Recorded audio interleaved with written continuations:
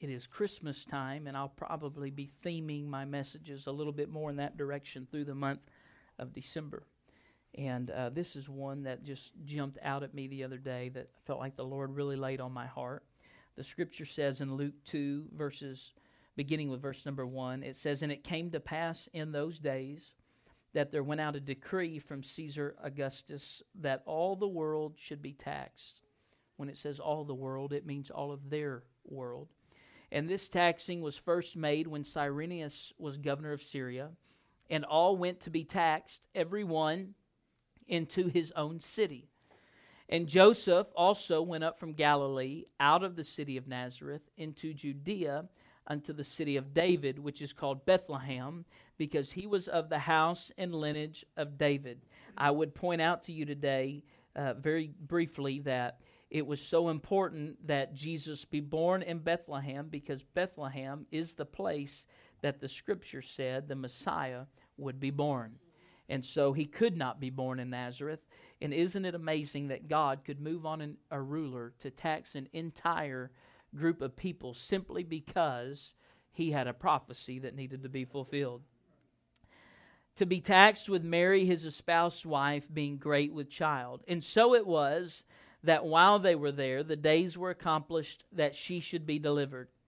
Notice this. "And she brought forth her firstborn son, and wrapped him in swaddling clothes, and laid him in a manger, because there was no room for them in the inn.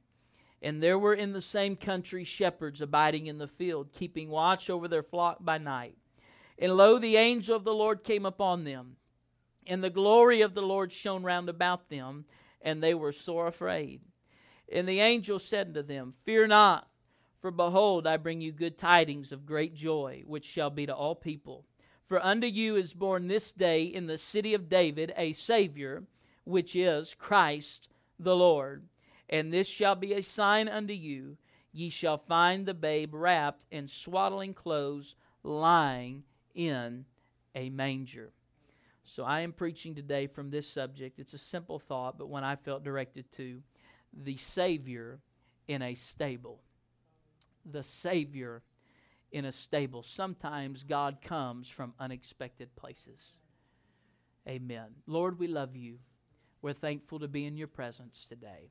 And I pray that you would help us now, Lord, as we go forward in this service, that you would anoint your word today. Give us ears to hear and hearts to understand what your Spirit would say. In Jesus' name we pray. Amen. God bless you. You may be seated.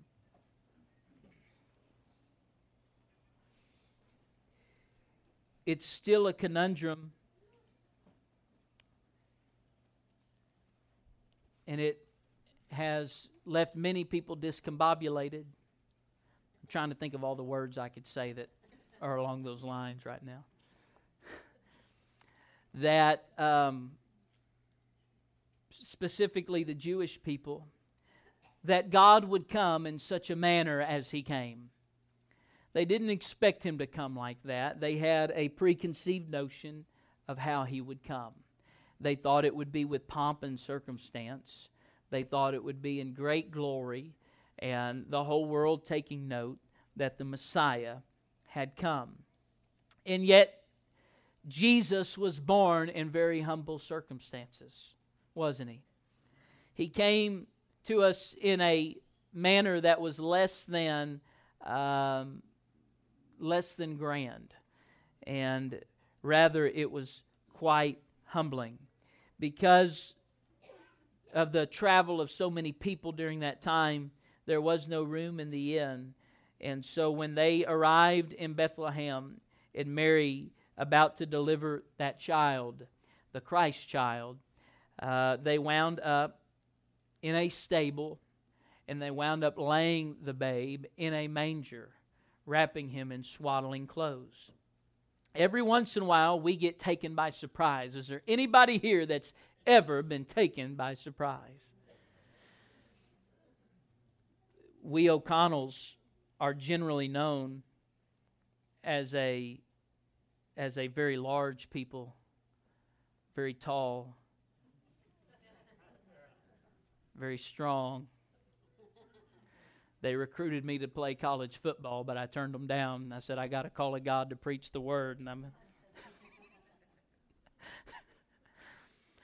No, we've never been big people. And my mother's side of the family is the ones that have particularly afflicted me.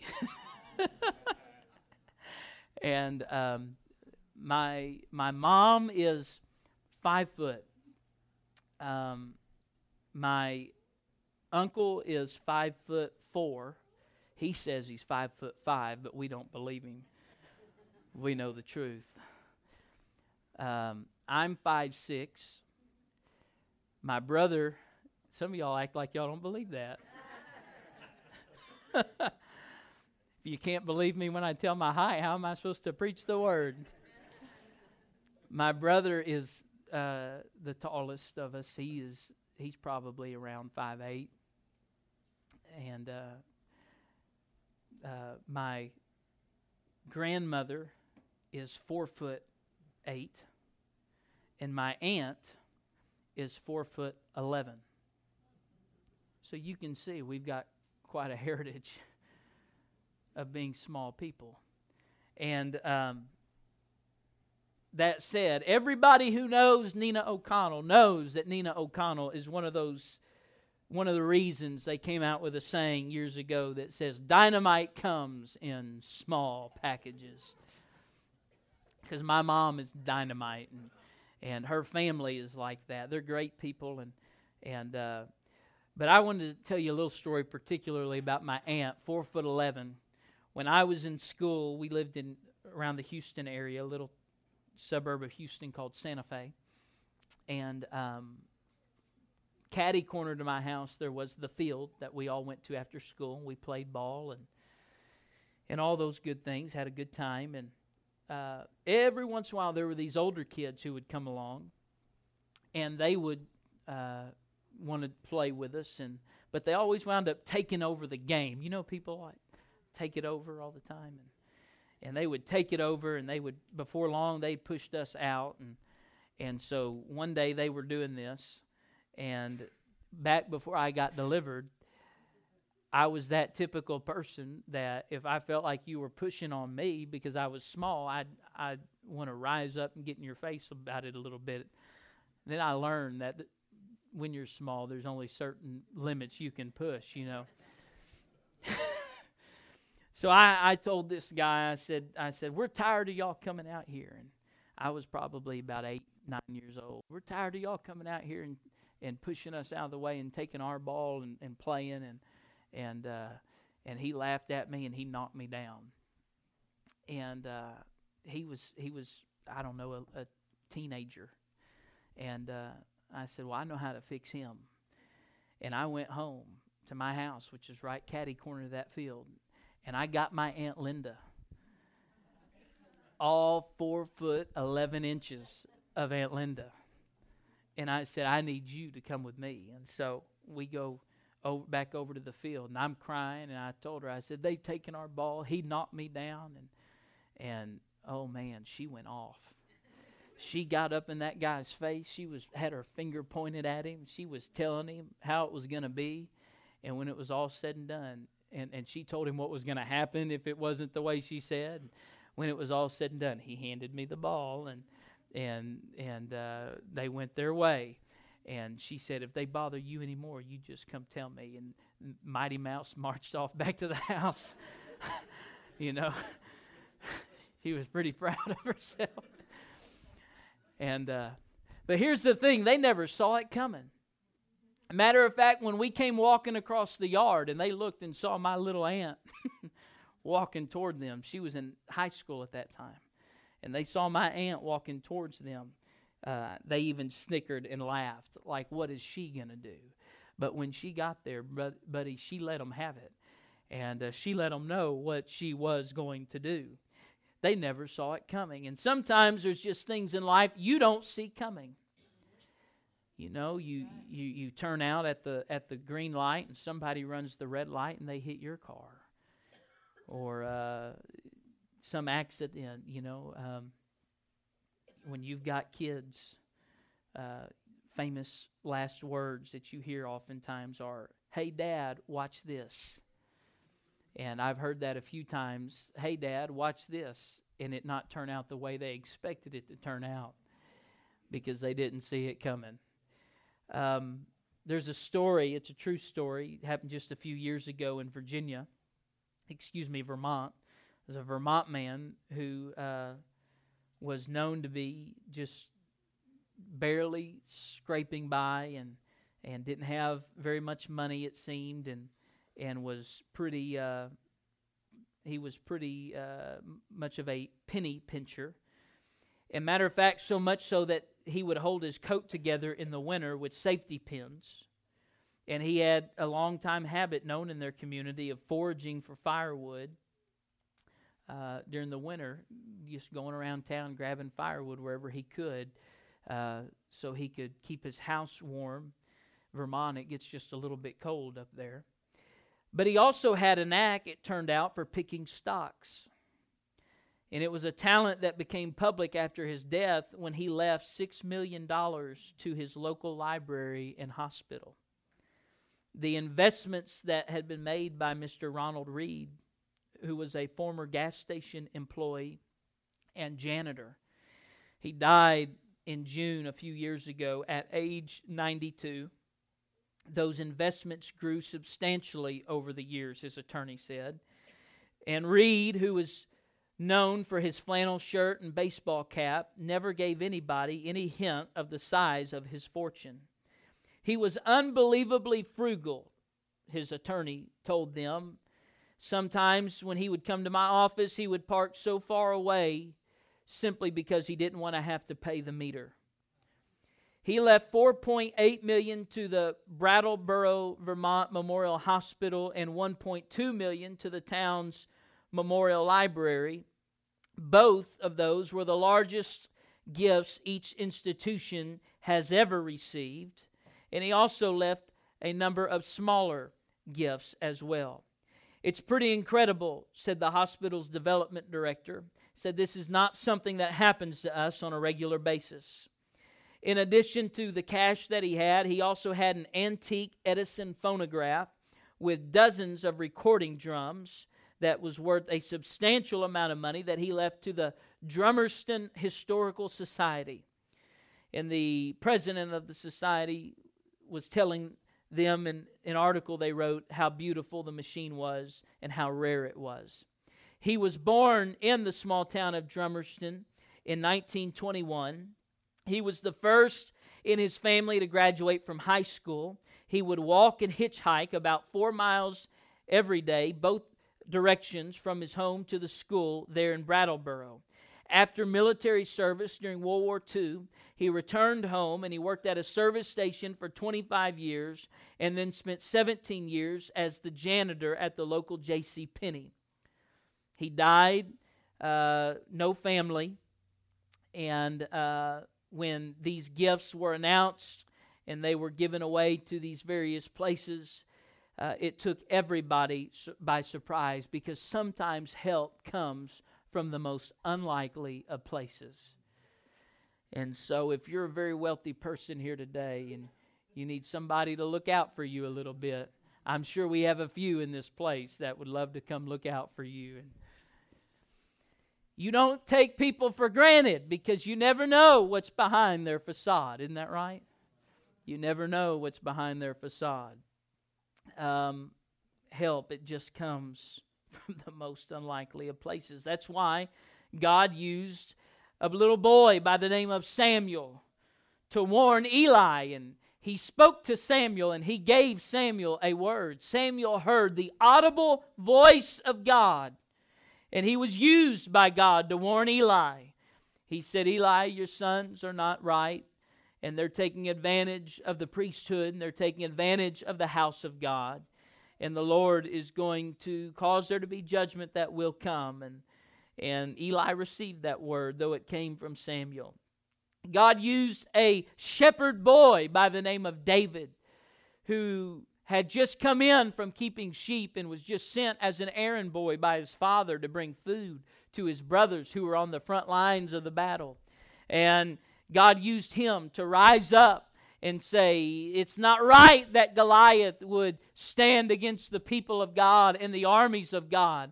And so David said, is there not a cause? And he went out and he fought the giant Goliath, and he defeated him with his sling and stone and took his head with Goliath's own sword. They never saw it coming. Goliath even made the statement. He said, what am I? Am I a dog that you would send to me a boy with stones to come face me? I'm a great warrior, and yet this is who you would send to face me. He never saw it coming. Jesus was ministering one day on a hillside, and as he finished, he looked around at all the people who were gathered there, some 5,000, and he said to his disciples, we can't send them away hungry. What are we going to do? And they said, we don't have enough money to buy food for 5,000 people. And he said, does anybody have anything? And here came one of his disciples. He brought a boy that happened to have 2 fishes and 5 loaves of bread.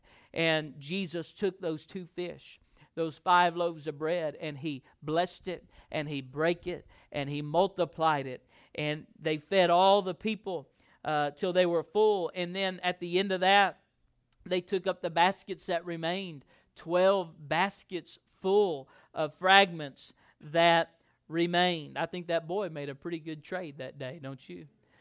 And it was something that they never saw coming. The disciples couldn't see it coming. The people who were there that day couldn't see it coming. Moses was a man that Satan tried to kill as an infant. And the reason was because even the devil knew that God was up to something, that God was raising somebody up who would become the deliverer of Israel from the land of Egypt. And so Pharaoh made a decree that he would kill all the male children born to the Hebrews. And they would, when they were born, the midwives were to take them and to kill them. And they had a problem because the midwives didn't want to do that. And so finally he would send his soldiers in, and they would even throw them into the Nile River. And they would drown, or they'd be eaten by crocodiles. And this is what he did. And yet there was one woman who hid her child by the name of Moses. And it did not seem that Moses would ever grow up to become the man that he grew up to be, and that he would be used by God the way that he was used by God. He was born a slave. Not only was he born a slave, but he was born a slave that was doomed for death. And his mother, she got to the end of as far as she could go with him, she put him in that little ark of bulrushes that was dabbed with pitch, and she put it into the river and allowed it to float down the river to where it was seen by Pharaoh's own daughter. And so you would think, surely this thing's over now. Yet she took that child and adopted him to be her own. He was raised, he was educated in Egypt's own universities. And surely the devil thought that this one is never going to be a threat because I have put him in my environment.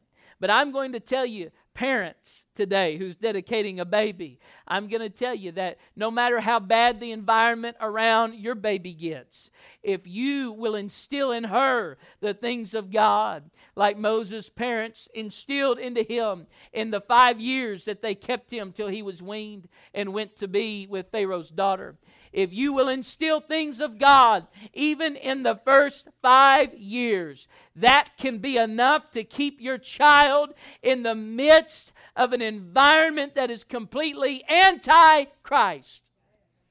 It can be enough. The devil thought there's no need to worry about him. Surely I've put him into this kind of atmosphere. Yet Moses never forgot who he was. And eventually he came back to lead the people of God out of Egyptian bondage. And in Egypt never saw it coming. And the devil never really saw it coming either. Because who would have thought that God could use somebody out of those particular circumstances? And I'm telling you today, God sometimes answers our prayers from the most unlikely of sources. Esther was a girl who became the queen of Babylon. She was born to an oppressed people. She was born to a people that were living subjugated to another empire. She was orphaned as a child. Her uncle was hated by the leadership of Babylon. Matter of fact, he was so hated, his name was Mordecai. He was so hated that a man by the name of Haman built the gallows that was to be used to hang Mordecai upon. And yet God used Mordecai, and God used Esther, who never could have imagined that she would be used in such a way. He used them to deliver their people. Those famous words that Mordecai said to Esther when she said, "What can I possibly do?" And he told her, he said, "Who knows that you haven't come to the kingdom for such a time as this?" Little did she know that's exactly what God had done. God had allowed her to be placed into that palace, to be placed as that queen, simply so she could be the tool through which He would save her people. Because sometimes our help comes from the most unlikely of sources. God used a simple word to save Noah and his household. He told him, he said, "I want you to build an ark." God used family division to save Joseph and his family. Nobody go home and start a fight today. But He used the family division that was found between those brothers to save Joseph and to save his family. And when those brothers finally realized what they had done, and they knew that they were bowing before Joseph as he was doling out their grain and the food that would save their life, when they realized who he was and they knew what they had done, they began to cry. They began to throw themselves at his feet. They thought, surely he's going to kill us all. And yet Joseph said, "No, you don't have to worry about anything, because what you meant for evil, God meant for good." Because when you were thinking one thing, God was saying, "I'm going to allow help to come to you from the most unlikely of sources." A boy that had been thrown into a pit, a boy sold to the slave traders, a boy that was in Potiphar's house, and his wife lied upon him, and so Potiphar threw him into a prison, and he wasted there for over 2 years at least. Joseph wasted in that prison. And you would think there's no way that anything good can come out of all of this. Yet all of a sudden, here comes God bringing him out of a prison and allowing him to be the tool through which his family would be saved. God used persecution to prove Himself to Nebuchadnezzar in Babylon through Daniel and the 3 Hebrew children. Daniel, I preached about it a little while back. Daniel, of course, was thrown into the lion's den. He was being persecuted because he was a child of God, and those other governors did not care for him. And it was through that persecution that Darius knew that there was a God in Israel, and that there was a God who was mightier than he. It was Nebuchadnezzar and the 3 Hebrew children. They were persecuted because they would not bow to that statue, that image of Nebuchadnezzar, and worship it when the music played. They said, "We can only bow before one, and that is our God.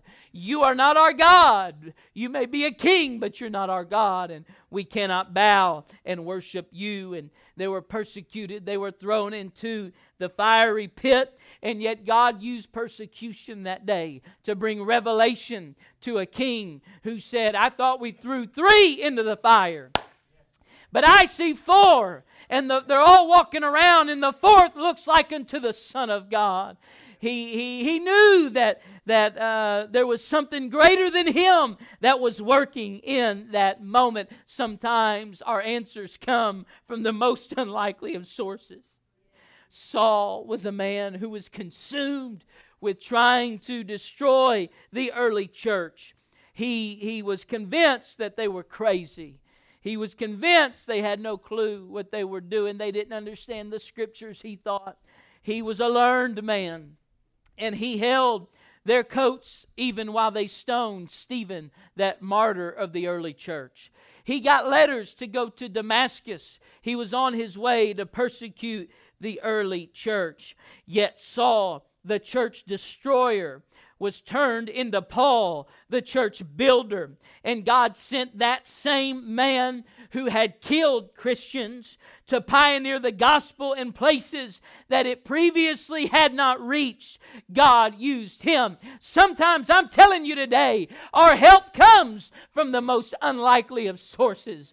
There's no way we could imagine it coming to us. There's no way we could see how God could use these sets of circumstances or these things that we are walking through to allow something good to happen. Yet when God puts His hand on something, I'm preaching to you today, and I am telling you that there is no end to what our God can do if our God puts His hands on anything. There is no end to what our God can do. Habakkuk 3:3, if we could put that scripture on the screen, please. Habakkuk 3:3. This is, a matter of fact, let's just back it up to verse number 1, and I'll read from there. This is a very special portion of Scripture to me.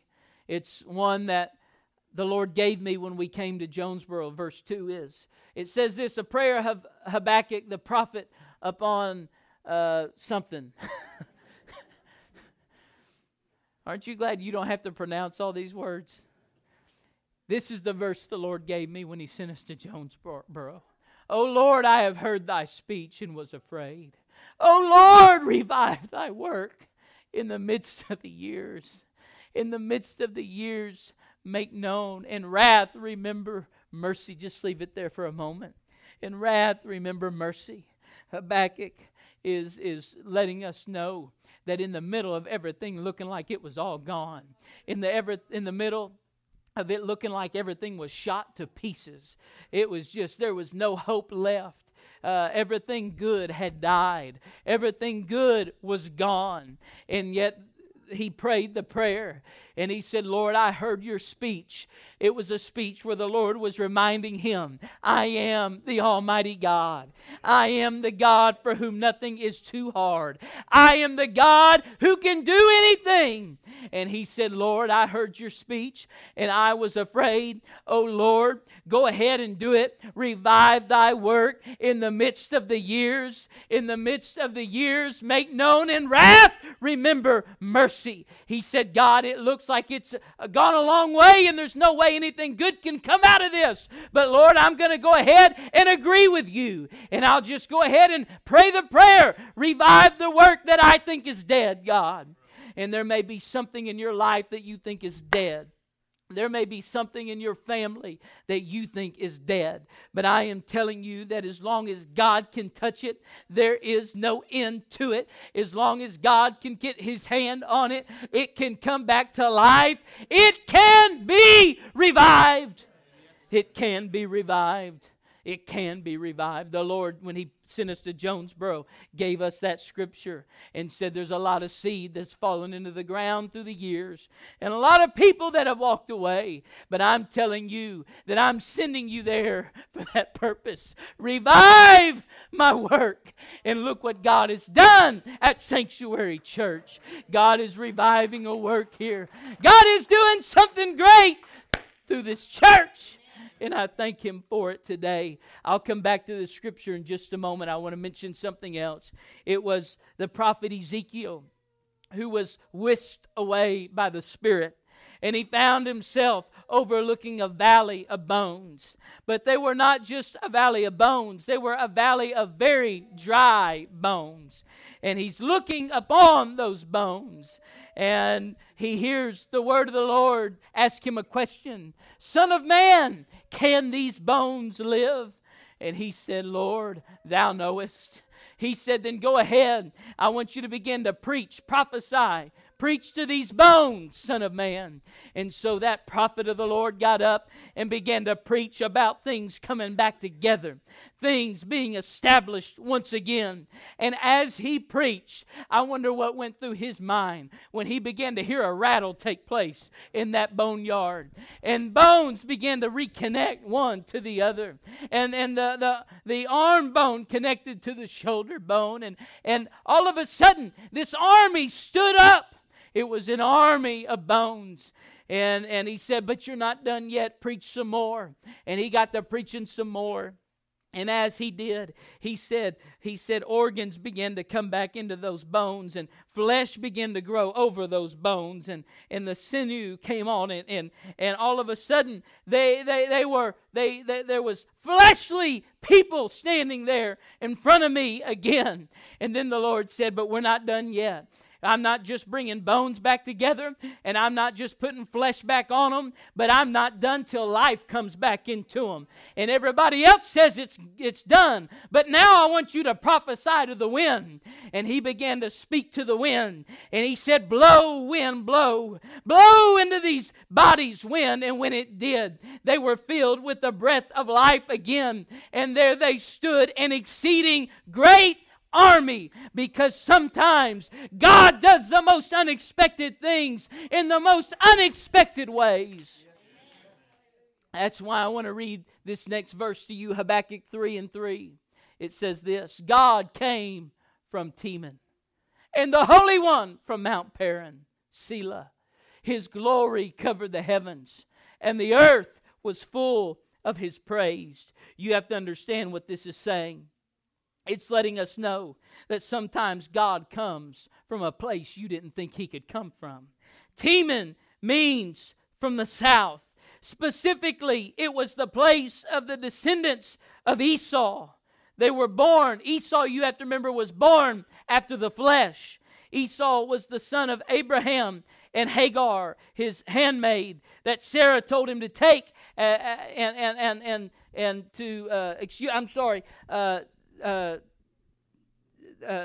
Isaac and Rebekah. Esau was the firstborn, and he was the one born of the flesh. Jacob was the one born of the spirit. And Esau represents that which is fleshly. And he had a son named Teman. And Teman established a place. And the Bible said that's okay. God can come from even the most fleshly of places. God can come from the south. God can come from where you think nothing good can come from. God can come from the places you've already written off. God can come from the places that you say there is no hope for. He said He came from Teman. The Holy One came from Mount Paran. That means it's a place of caverns. It was a place in the desert and in the wilderness. It's a place where everything goes to hide. It's a place where everything is tucked away. It's a place where there is no light, it seems, that can get into it. It is a place of caverns. It's a place in the desert. It's a place in the wilderness. It's dry. And the Scripture said, yet our God, that's where He came from. And sometimes we get to looking and we say God can only come to us from church, or God can only come to us from a preacher, or God can only come to us from this, that, or the other. But I'm telling you today, don't you discount where my God can come from. Our God can come from Teman. Our God can come from Mount Paran. He is a great and a mighty God. And so that God chose a mere stable as the birthplace of the greatest answer the world has ever known. And all of Israel couldn't see it at that moment because they expected that their God would come riding in glory. Their God was going to come in, and He was going to be exalted in the eyes of all the world. And surely when He comes, there will be an army with Him. Surely when He comes, He'll come with all of the circumstance that would surround such a gathering. And yet they didn't know that our God was the Savior in a stable. Our God was the babe wrapped in swaddling clothes. He was the Messiah in a manger. We cannot fathom and we cannot understand all the ways in which our God chooses to work. But I'm telling you today, God can come from any part of your life that you've written off. Anything that you've said there is no way, God can make a way where there seems to be no way. Brother Bill, if you'd come help me this morning. Our God can make a way where there seems to be no way. I remember, I'm going to close with this story. We had been in Garden for a while. My dad pastors in Garden. And when we went to Garden, that's just a little logging community, and there's not much there. There is no stoplight in Garden, Arkansas. Not one. There's a Sonic, and they're very excited because they just got a new gas. They closed one of the other gas stations. They just got a new gas station, and it's got a Pizza Pro in it. Everybody's excited about that. Oh, it's got a little Baskin Robbins in it too. And so that they're really uptown now. We lost the Piggly Wiggly some years back, and we don't have our own grocery store there no more, but you can drive to Arkadelphia if you need to for that. We went to Garden years ago, and we had this building that we had church in. People call Pentecostals holy rollers. We were the real holy rollers because the floors were so sloped that if you tripped, you was going to roll. And it was something else. They had just installed indoor plumbing in that church just shortly before we got there, if you can believe that. And it was just this little old place. And there was somebody started coming to church. His name was Tim Riley. Tim was a good young man. And he came from really, really tough circumstances. Really tough circumstances. Matter of fact, 3 generations of their family was living in a place, and the newspaper that was nearest where they lived out in the boonies had dubbed where they lived Rileyville, because it was all this family who all lived together, and none of them were educated. None of them had probably gone past the 3rd grade at that particular time. They just, when they would get a certain age, they'd all drop out and they'd all begin to work. And they just came from really meager circumstances for their day and age. And Tim started coming to church, and Tim became hungry for God. And God did such a great work in Tim's life. And he just kind of became one of those people you knew you could count on in the church, you know. Just one of those folks that you knew that if you needed help, Tim, he's the guy to go to. And my dad began to lean on him and kind of began to look at him as a son, really. And one night, Tim was out working. He had shortly been married, a couple of years, and they had just had a baby. They just had a baby. He was just a couple months old, and Jeffrey was his name. And Jeffrey was born with a particular syndrome where he is mentally handicapped and physically very, very handicapped.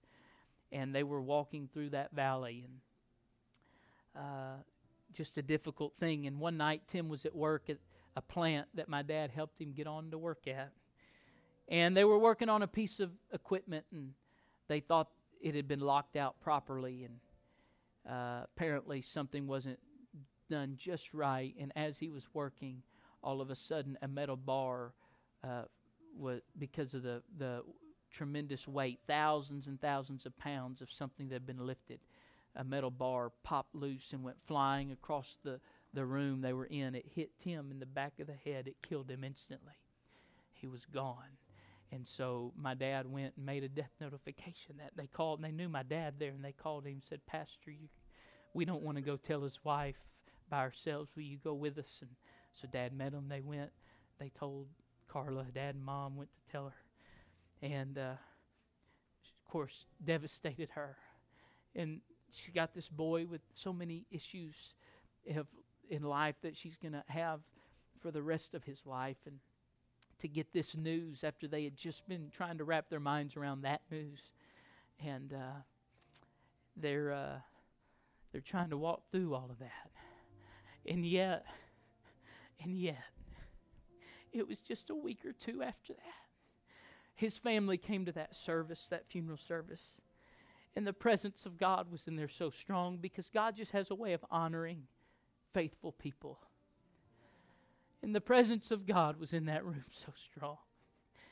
And several of his brothers said, you know what? We've been watching Tim for the last few years, and his life is so changed. Can we come to your church Sunday, Pastor? Dad said, sure you can. And Rick and Bobby and Jim, his brothers, came to church. And God touched them. And the same God that had changed Tim's life began to change Rick's life. And began to change Bobby's life. And began to change Jim's life. I want to tell you today that there's some of the greatest saints in the Gurdon Church you'd ever want to meet.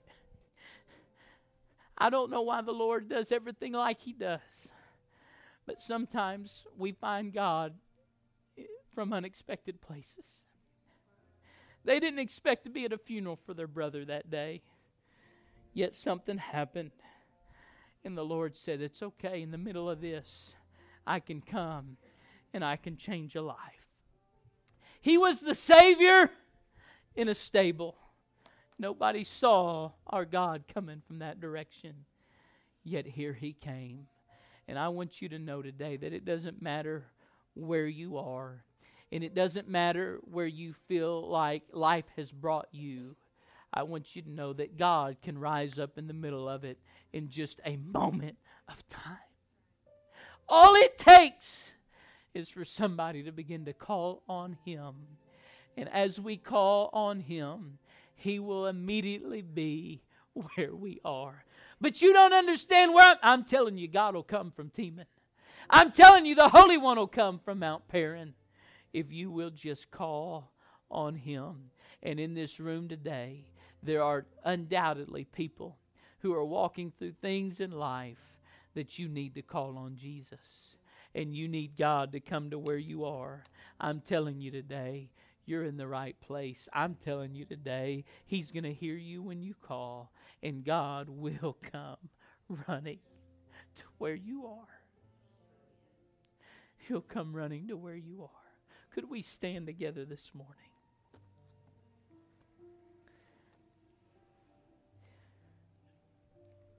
It may look unlikely, but He has always specialized in working from less than ideal circumstances.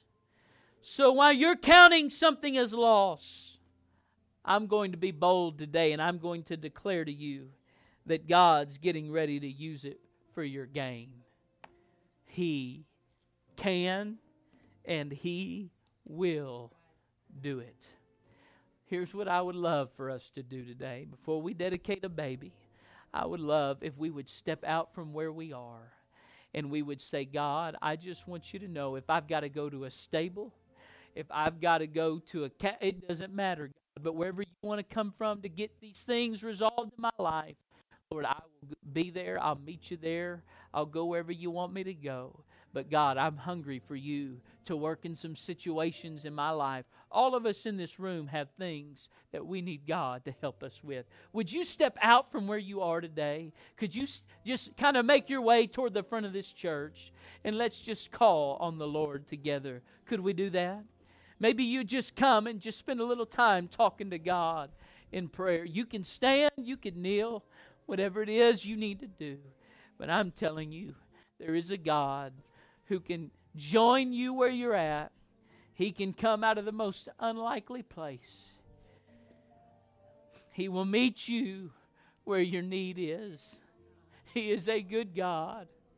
He is a good God.